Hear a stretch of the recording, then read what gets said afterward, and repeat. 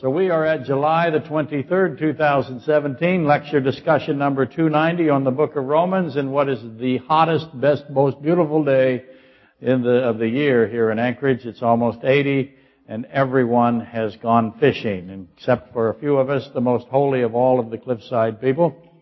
So welcome those of you on the internet. This is mostly for you today. Lots and lots of stuff to sift through.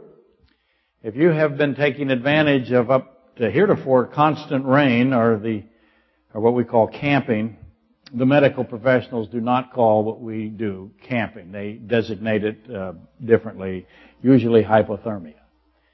But it is today that's all changed. Everybody's gone because you will not perish. You won't drown this week apparently in Alaska from the rain. But if you've missed the last couple of weeks, there's going to be a lot of referral to those today. And if you've been absent since April, it might be problematic. Otherwise, you're going to be fine. So, lecture 289 last week was the beginning of the ending of the process that constructs the timeline of Satan. Let me repeat that. I have a timeline of Satan, and last week I began to end the timeline process. Actually, at least, let me be a little bit more accurate. At least recently, this has been a narrowing of those actions of Satan that culminate at Genesis 3:14 and 15. So I am establishing as best I can the timeline of Satan to Genesis 3:14 and 15, not so much Revelation 11 through 20, chapters 11 through 20. The focus has been on the beginning of Satan's timeline, assuming that once that's established, the rest of it is a little bit more accessible. So lecture 289 began my final arguments with respect to Isaiah 14, Ezekiel 28, Job 38, and Genesis 3. So let me put those on. Isaiah 14, Ezekiel 28, Genesis 3, Job 38. Now I could put 1 through 38 in Job. Job is an amazing book that has much information on the character and the motivation of Satan. I should say I have been attempting to restrict the discussion to those events at the beginning of the trail of the serpent. So the first of the traceable occurrences, if you want to follow it that way. And it should be said that wherever in Scripture Satan is found, he's identified, whether it's Revelation 20 or Job 1 through 2 or Matthew 4 or John 13:27. Let me tell you what those are. Obviously, Revelation 20 is when Satan is mounting his last vestiges or his death throes. Job 1 through 2 is where he attacks Job. Always ask, why is Satan attacking Job? What's the point? What is Satan trying to prove? What is the argument, if you want to think of it that way, between Satan and God? Matthew 4 is Satan and God again, right?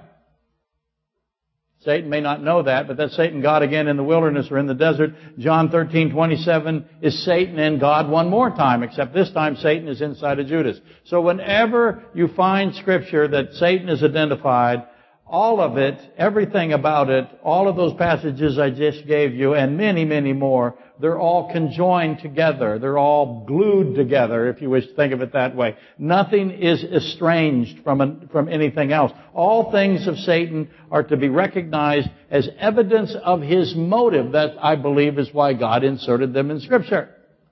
So that you would be able to figure out what Satan is thinking. Every piece will provide information, probably better, testimony as to why Satan thinks what he thinks and why his thoughts cause his subsequent actions. In other words, the total stratagem of Satan can be deduced by careful collection of his revealed words and the assembly of his movements and deeds in the Bible. And I was talking to Supper Dave beforehand. I have lots of people that tell me this. It's very common to hear it. It's considered to be, I guess now it's unassailable logic. But they say to me, I don't need to study Satan at all.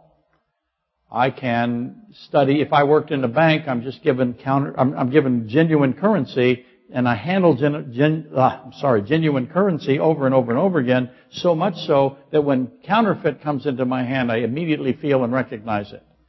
And that analogy doesn't work here.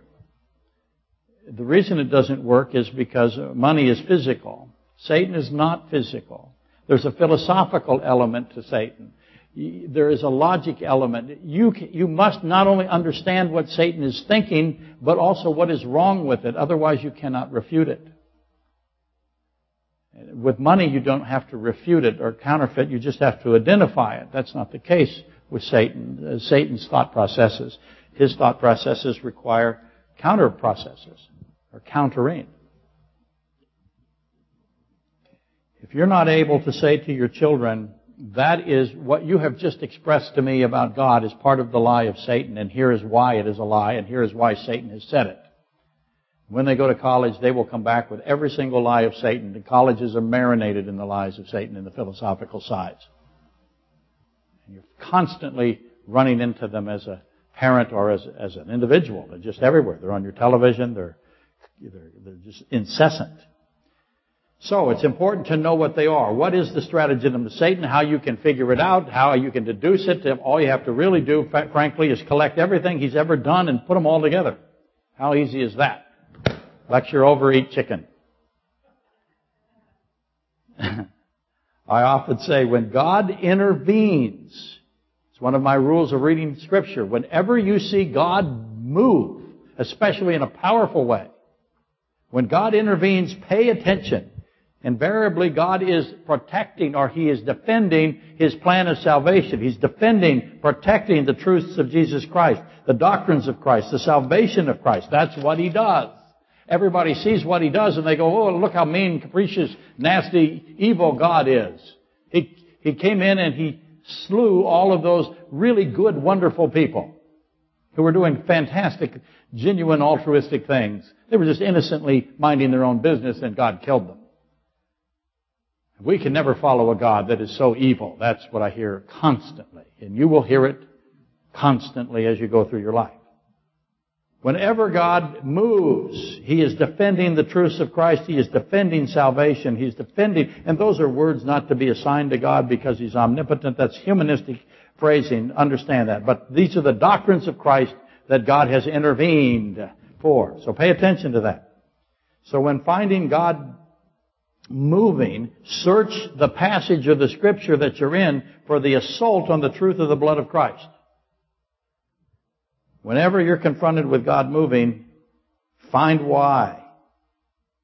Why is He moving to defend His plan of redemption? What is happening here? What is the great wickedness that He is ending? Especially approach the Old Testament with that perspective. Every time you do that, the Old Testament will unveil itself. When God comes, Genesis 3, God comes. This is the trial of Satan here. God has done something extraordinary. He has come. He's assembled. Satan is in front of Him. Whenever God and Satan are side by side, pay attention to that. Something amazing is happening there. If you don't see the amazement of it, then back you go. Genesis 6. Genesis 7. He floods the earth. He stops the Nephilimic mutations of Genesis 6. Babel, Sodom and Gomorrah. Whenever God does something, Melchizedek, Genesis 14, and the king of Sodom. Whenever Satan and God are side by side, boy, that is an exciting place in the Bible. And that's where you're going to learn what Satan's counterfeit is and how he presents it. Why it has prevailed. It has prevailed. Let me ask this question again. How many of you here today, I won't ask you to identify yourself by name, it wouldn't take very long. We must maintain the illusion that this is a massive congregation here today. So, you have the responsibility to laugh at my jokes, and much louder than normal. But I could ask you, how many of you have been fooled by Satan? How many of us have been fooled by Satan? The answer is all of us. So how is it that he's able to do that? So, When God moves, when God and Satan are side by side especially, but when God intervenes, then pay attention. At a much, much lesser degree, you should be doing the same thing. Satan can be evaluated in a like manner, in a similar manner. When Satan surfaces, when you find him in Scripture, stop and go, okay, I'm reading something here that is amazing. If I can't figure out why it's amazing, what's the problem? It's me.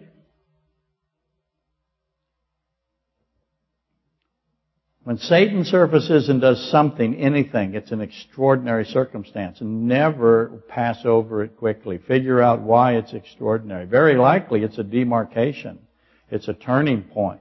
It is advised to register the significance. At least know something has happened here that you don't understand, but don't go by it fast. And don't think that it is not important to you. It is. And that's where we find ourselves today. Hopefully, that's the approach we're going to take. If I had to choose, and as the overseer of the most holy dry erase marker from Japan, which makes it far more holy than it would be if it were American-made, I think. But because I have it in my possession, it reminds me of the movie. If I have it, it makes me more powerful. You know the movie.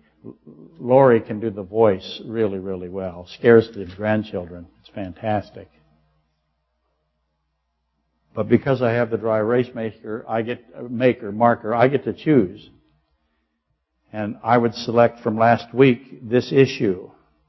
The issue of the angelic realm as it is in opposition to and also in comparability to the human realm.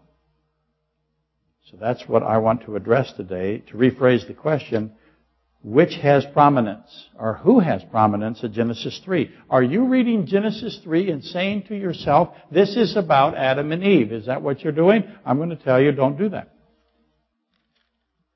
Because I don't believe Adam and Eve have prominence there. Now, we're human beings, and we have a tendency to look at our team. Our team is the human team, so all we see is the human team, and we think all that's on the field is the human team, and the Bible says the opposite of that. There's two teams on the field. So which team is Genesis 3 primarily about? Remember, Satan is there. Which team is Satan, if you want to think of it that way? Is he human? Clearly not. So who has prominence in Genesis 3? The angels, both unfallen and fallen, or Adam, the federal head of the organic earth, or if you prefer, the former king of if you wish to think of it this way, who has prominence? Satan, the former king of the mineral Eden, or Adam, the current federal head of the organic Eden? And I submit that the impact of the angelic realm is often disregarded at Genesis 3. I believe that's an error. It is an error, I would say. And it's my position that the angels are what is being addressed there primarily. Now, let me make the case as best I can. What is the condition of the angelic host at Genesis 3? How many humans I got? Let's just talk about numbers. Math's pretty easy. How many angels do I have? Millions. Are they all there? Satan is there and God is there. You think they're all there? They're all there. How many humans? Try it again. Math 2. How many angels? So, what's this about? It's again my position that the angels have experienced chaos. Sin has run amok. Remember, I said my position. People disagree. I'll explain where they disagree in a second. Sin has run amok. The heavenly estate is in disrepair, and I believe that is the context. This is the context that Genesis 3 happens. So here I have my timeline. Here is Genesis 3. What am I saying about the time before Genesis 3? I'm saying that the angelic realm is in chaos. Sin has overwhelmed it. My timeline, as you can infer, has the fall of Satan prior to the fall of Adam. The corruption of 1/3 of the residents of heaven, I'm proposing, I'm submitting, predates the sin of the first federal head of earth. All of that is here. Think of it this way. Angelic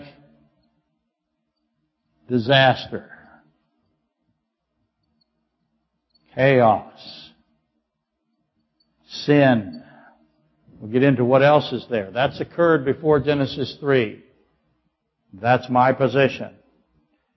And some disagree. I would counter that those who disagree and say the timeline that I propose is not correct. I'm going to say that the timeline that I'm proposing is consistent with Ezekiel 28. It's consistent with Isaiah 14, Genesis 1. And it conforms to the tribulational war of Revelation 12. I have a tribulational war in Revelation 12. Now, some disagree about that. I put the war of Revelation 12 right here, right to the end. Some say no. Some say it belongs over here. So understand that there's some disagreement. But I believe that what I'm giving to you, and I wouldn't give it to you otherwise, is that this position conforms to the tribulational war of Revelation 12, as well as Isaiah 14, Ezekiel 28, Genesis 1, as well as offering an explanation that can withstand scrutiny with regard to Job 1 through 38, or 1 primarily, 1 and 2. John 13, Revelation 20, Matthew 4, Daniel 10. Revelation 13, Revelation 17, just to name a few things that are consistent with the angelic disaster being prior to Genesis 3. And that should be the aim, right? What best fits the known knowns, the known facts? Let's just take John 13. Satan enters Judas. Why? I think that has something to do with the fall of the angelic realm. And the angelic realm has to occur before Genesis 3 for that to be a consistent position. Satan confronts Christ at Matthew 4. Why did he do that? It just happenstance. Oh, I see this guy. He's out here in the wilderness. I think I'll go down and see him. Or I'll go up and see him. Or I'll go sideways and see him. I'm the king and the prince of this earth now. If I'm Satan. Look at that guy. I think I'll go over and pester him. See what he can do. See if I can, what? Corrupt him. Why do I want to corrupt him? Do I have a pattern of corrupting people? When did that start? Do I have a pattern of corrupting angels? When did that start? Who's watching me and him? Again, this is God and Satan together in Matthew 4. He may not know that at the beginning, but he gets a clue at the end. Satan confronts Christ. Why does he do it? The unfallen angels, after that happens, come down and minister to Christ at Matthew 4. Why do they do that? I'm telling you, it comes all the way back to here. Everything is glued together. Everything is connected. Everything is linked. Genesis 3 is an amazing place in the Bible. And it's time to begin to consider just exactly the impact it has on Scripture. Satan calls the Antichrist up from the abyss immediately after there's a war in heaven that he loses. So Satan loses and he calls up the Antichrist. That is not coincidence. That is cause and effect.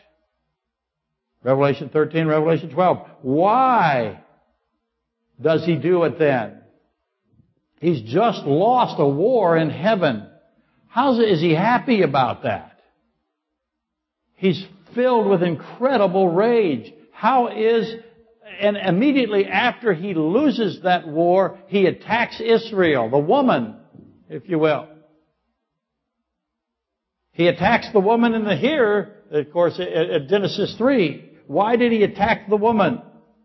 These are not hermetically sealed, autonomous, isolated, happenstance events. They are interdependent, interconnected. They are cause and effect. They're glued together. Whatever phrase lights you up, try to look at them as a whole as much as you can, and don't think that they're individualized. They are not. They all is a wagon wheel. There's spokes going back to the center. What's the center? Okay. What I'm saying is show me the relationship. Show me the timeline, the sequence within the chain of events. And that, I think the answer is in the chain of events. Why these things happen, when they do, and what the purpose of them are. So that's why the timeline, the sequence is so important to me. I was talking to Terithathy beforehand. We're trying to solve this electronic issue we have with the new digital mixing boards. And I've called the manufacturers and I said, give me the sequence of events. What do I do first? What do I do second? What do I do third? It is part of my mathematical upbringing. I want to know the order. Give me the order. They wouldn't give me the order. It drove me crazy. You might think that I have long been crazy. And it's just revealed to you. That's the old issue that sports does not build character. That is true. As somebody been in sports my whole life, sports does not build character. All it does is reveal character.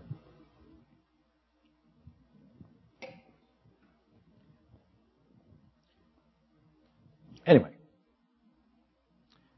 show me the timeline. When I see the timeline, the chain of events, then there's the answer. The answer is going to come out of the sequence. Okay, enough of that. Last Sunday, I pretty much ended with these two questions. I asked this: how did the abundance of Satan's traffic, and that is a key phrase in Ezekiel 28, how did the abundance of Satan's traffic transform the structures of heaven? So I want you to imagine heaven, and now Satan comes and attacks. It's called the abundance of his traffic.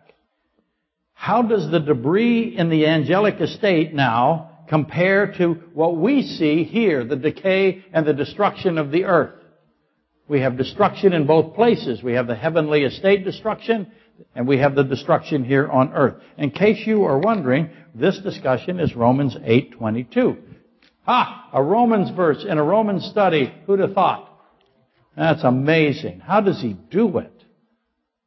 Notice it's really dark in here and I can't see anything. And it's dark in here, for those of you on the internet, is because it's unbearably hot. What we call unbearably hot is about 79 to 82 degrees. I think that we're logical and reasonable and actually correct. You folks in Phoenix, 122 you call unbearably hot. That is not unbearably hot. That is uninhabitable. That's crazy. You have to be crazy to live there.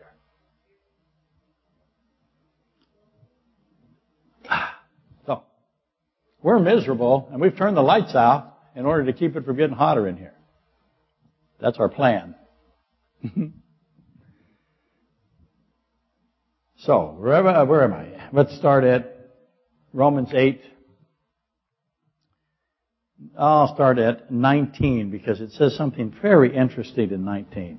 For the earnest expectations of the creation eagerly waits for the revealing of the sons of God. Oh my. You see sons of God, you might think that that's human. And you might be right in this case. But sons of God is very, very often in the Bible, the angelic realm. So set that aside. Don't get bogged down to it. Here's verse 20. For the creation was subjected to fertility. The creation. Now, you might think that the creation is what? Just the physical creation? It doesn't say that. It says the creation was subjected to fertility, not willingly, but because of him who subjected it in hope. Because the creation itself, and that willingly is an amazing word, isn't it? That has implications that just explode both directions. If it wasn't willingly for God to have the creation subjected to fertility, how did it become subjected to fertility? Because the creation itself also will be delivered from bondage of corruption into the glorious liberty of the children of God. For we know that the whole creation groans and labors with birth pangs together until now. The whole creation has become subjected to dysfunction, to entropy. Not just the angelic realm, but the earthly realm. I'm asking you, what is the relationship? If we looked up at the heavenly realm and we look at the earthly realm, and both of them now are in destructive chaos, how do they correspond? Nothing is as it was originally designed. All of it means all here. Whole means whole. The whole of creation groans in pain. The heavens and the earth. So here comes the inevitable timeline question again. Which came first? The groanings of the heaven or the groaning of the earth? Which one fell first?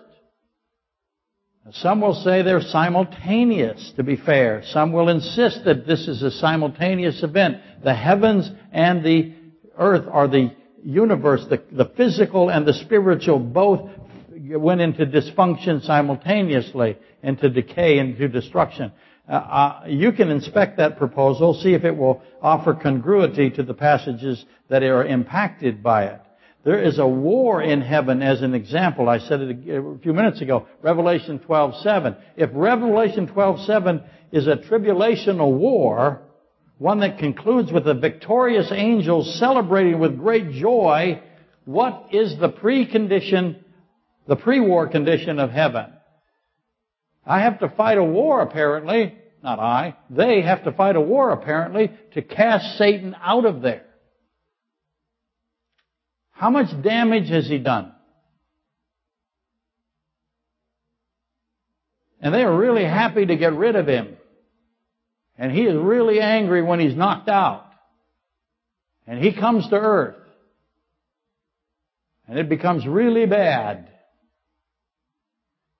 Let me repeat. How did the pre-war state of heaven come to be?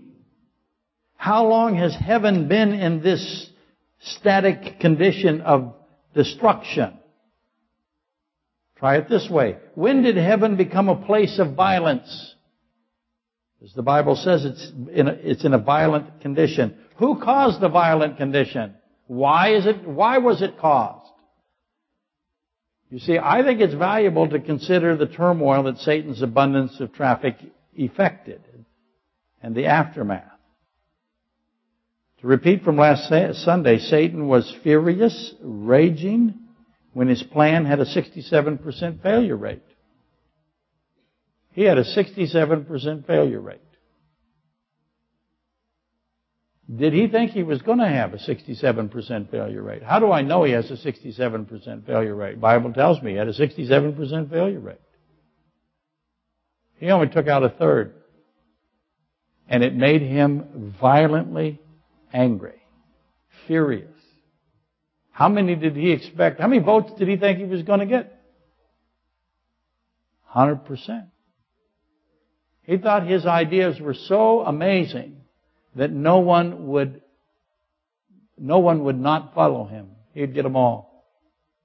In the tribulation, with the Christians gone, or the church gone, with the 144,000 and the two witnesses here, how many does he convert, Satan, to worshiping him and the Antichrist?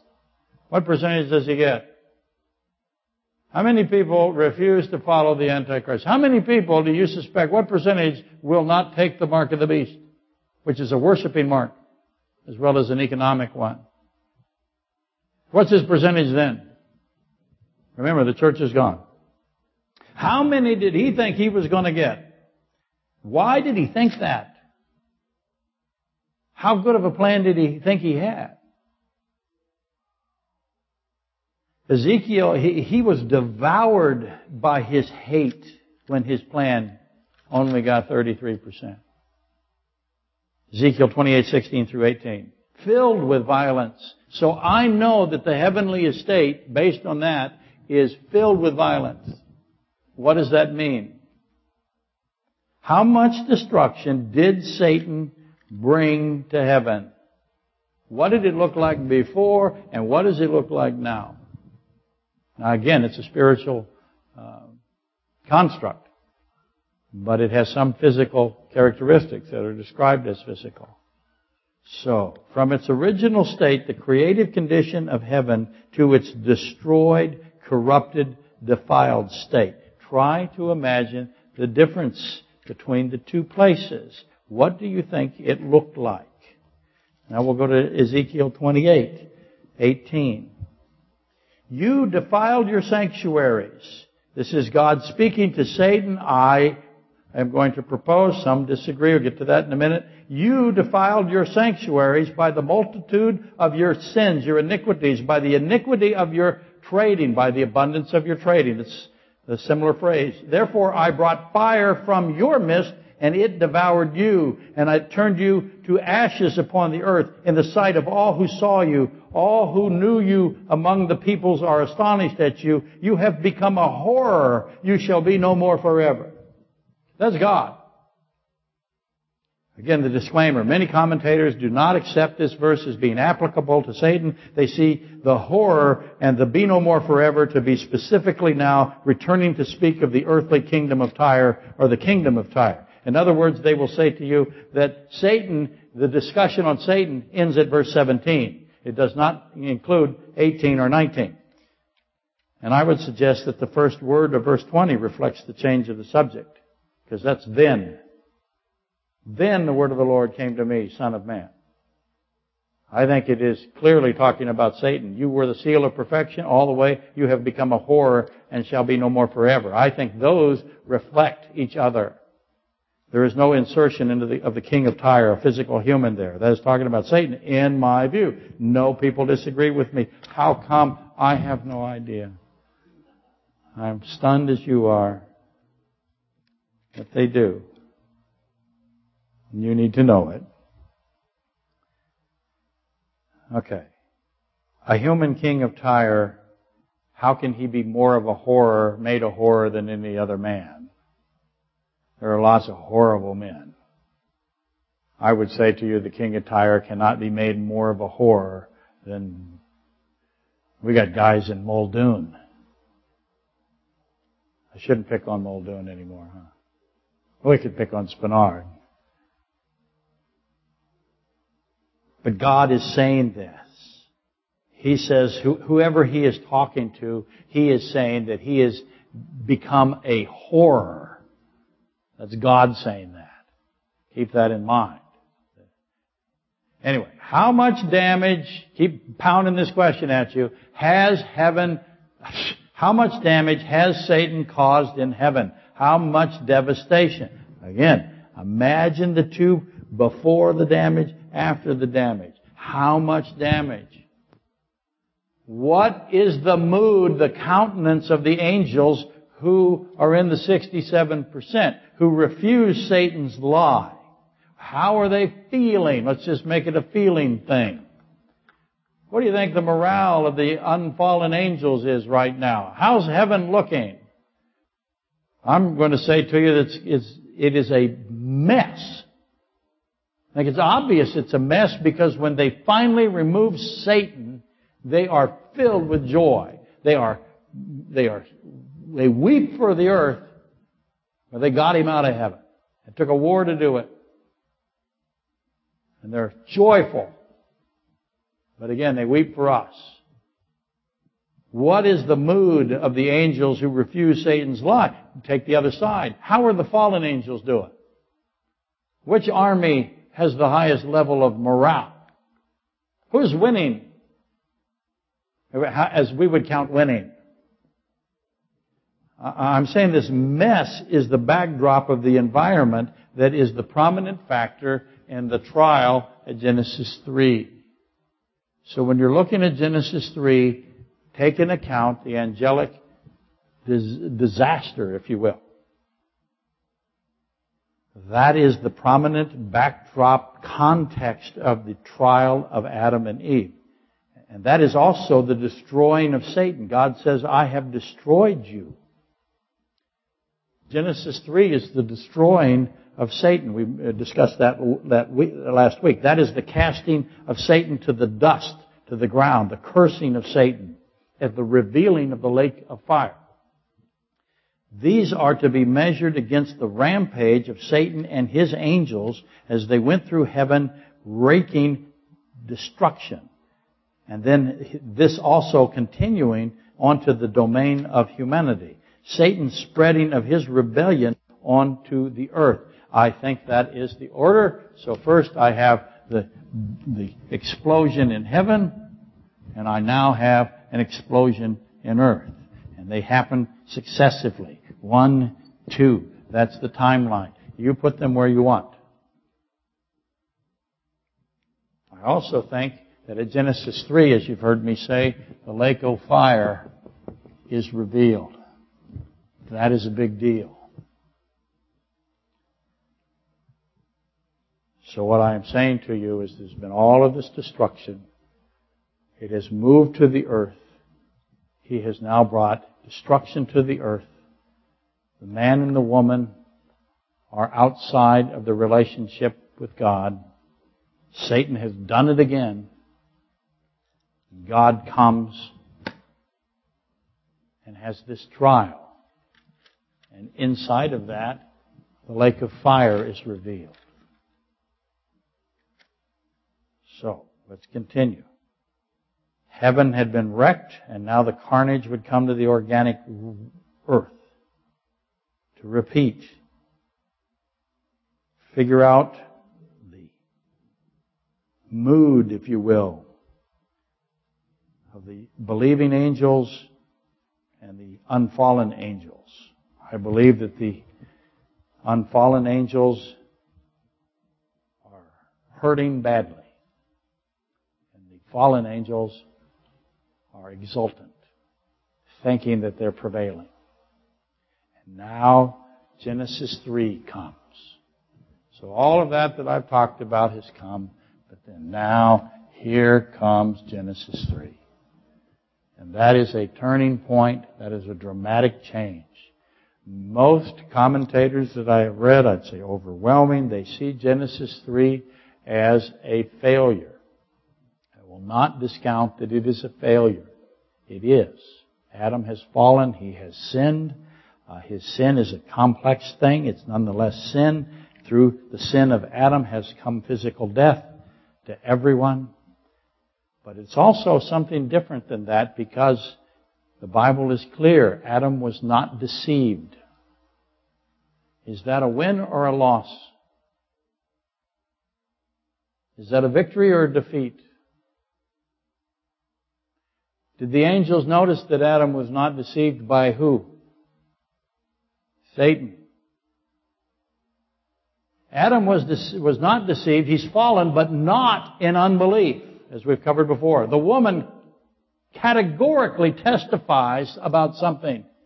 She's brought as a witness, isn't she? And she testifies. What does she say? I have been deceived, which is a clear, and she says who deceived her, right? She calls Satan what? First time in the Bible he's called this. A liar. She testifies that he is a liar in court before the Lord God Almighty, the judge of all things, the I Am, Jesus Christ. Imagine the response of the millions of angels. The woman stands up and says, liar, deceiver. So I ask myself, anybody else do that yet?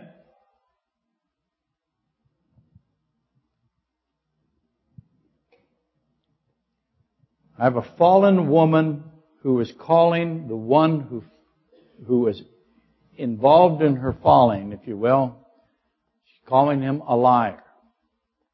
So who do I compare her to? A believing angel? Because she went into unbelief, so I can't compare her to a believing angel.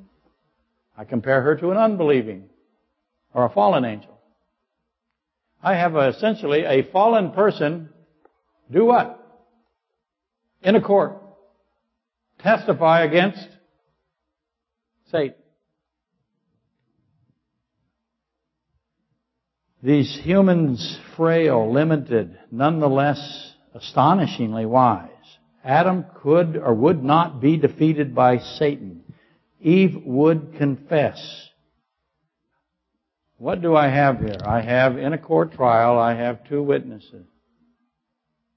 In the trial of Satan, two witnesses have come forward to testify against him.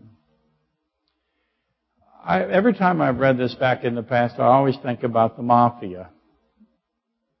Or I think about MS-13, if you want to take it into nowadays. Or think about any horrifying group out there. How many people will testify against them?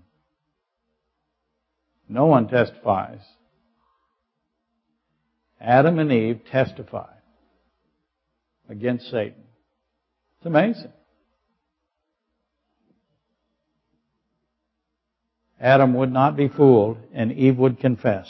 Neither the man nor the woman would take from the second tree. How angry is Satan? We have a pattern of Satan. Every time he loses, he is really angry. He gets furious, and he gets destructive, even more so destructive. The man and the woman would not take from the second tree. How long did they not take from the second tree? You can make your predictions based on the feast days of the Lord. They did not take from the second tree. They covered themselves with fig trees and they hid. I ask a lot of times, who are they hiding from? Are they hiding from God? Maybe. Might be an element of that. But they don't eat from the second tree. How long did they go? How angry is Satan? Because he is not winning here. He did not win. Neither the man or the woman would go to the second tree. A trial now is convened, and God presides and sentences Satan to a death penalty, the second death penalty. Let's just go back and talk about this for a second. If the man and the woman had gone to the second tree immediately, or if God stops them, because He eventually does stop them, right? He isolates and He protects the tree of life so that no one can get to it. He guards it with flame. How long did He wait before He did that? If He does it immediately, if they eat of the fruit of good and evil, and He immediately covers the tree of life so they can't get to it, what would Satan say? Yeah. Let it go. I will destroy them. They will not believe you. Now you understand Job 1. We'll get into the relationship between Job and Adam and Eve. You'll see the same paradigm, if you will, the same techniques. They're all the same. You can figure it all out by comparing them, right? So, anyway, Satan had brought evil to the heavens and evil to the earth. A trial is convened, and Satan receives the death penalty. And he has done all of this by the iniquity of his trading. And Satan is told, because you have done this that you have done, the iniquity of his traffic, the abundance of his traffic in both heaven and earth, God destroys him. Ezekiel 28:16. And thus we have now the new obvious question. As opposed to the most obvious question, we have the newest of the most obvious questions. Why two trees? See, we have two trees here. Satan has two trees. For most of my so-called career, I have battled, I've wrestled, I've contemplated the two trees of Adam. As most of you know, it's all over the internet. Not even a tenth of what I have thought or said about the two trees is on the internet. Most of it is just written down on pieces of paper. One of the first times I ever saw Supper Dave, he came into my office, and behind me was this big board where I had written hundreds of things that I knew were connected. I took a picture of the board, and I can't find the picture. But I had just, every time I would think of something, I'd turn around and write it on the board, knowing that it was important. And I've done the same thing with this. I called it my peanut last year. This is what I've done, or last week. This is what I've done to Genesis 3. I've battled with this two trees of Adam. It's always been obvious to me that Adam, as a declared type of Christ, Romans 5:14, he's declared in Scripture as a type of Christ. That's an astonishing honor. As the first federal head, Adam is the first federal head. Jesus Christ, God Himself in the flesh, is the second or the last federal head. That'd be more correct, last. Christ and Adam then, if Adam has two trees, what do I think? Christ has to have two trees. Adam is a declared type. There has to be two trees in the New Testament. And both Christ and Adam would each have their own two trees. Adam, of course, has his bride builded from his side. Christ has his bride builded from his pierced side. And all of you are familiar with the typologies of Adam, and there are many. I won't repeat them. My point is, yea, a point that Adam has two trees. Christ would certainly have the equivalent. He would have two trees. Though God's two trees would be far more in scope, they would be, the two trees of Adam were literally two trees, but they had this extensive implication: existence, free will, belief, unbelief, life, death, eternal death. So where in Scriptures then are the two trees of Christ? Yes. Kind of. He's saying that there's a lady who pretends to live in Phoenix, but no one can live there. It is imaginary. No one lives in Phoenix. Can't be a single person. If we went to Phoenix, no one would be there, because no one could possibly live there. But this person that might live there was asking a question about the antitype issue here. We'll get to that in just a second, because there is an antitype, but Adam is a type of Christ. He has two trees. So Christ, I believe, has two trees. And most scholars will propose, by most I mean the published scholars of the theological profession, and it is a business, keep that in mind, but most of them will offer the crucifixion and Gethsemane. They won't make the connection to the two trees of Adam. They just notice that the crucifixion and Gethsemane are really special. And they're right about that. The Gethsemane is, after all, the garden of Christ. The crucifixion is Christ attached to wood. There are other proposals: the transfiguration, the resurrection of Christ, the ascension, the wilderness. But today, for you today, begin to formulate where the two trees of Christ are. Because there's got to be two. How much do they incorporate? That'll be fun next week. Where in the ministry of Christ is that which corresponds to the two trees of Adam? And keeping in mind that Adam's was far less in comparison to Christ. That's just got to know that when you begin. With that being put forth, that has never been my issue. I've always had that relatively established as I've gone through this to myself. But it's also been apparent that Adam is the king of the organic Eden. And the king of the organic Eden has two trees. So, Satan is the king of the mineral Eden. So, Satan, who walked in the midst of the fiery stones of Eden, he would also, we might anticipate, Satan would, in a similar manner to Adam, he would have two trees. And there's Jennifer's antitype. And antichrist, if you will.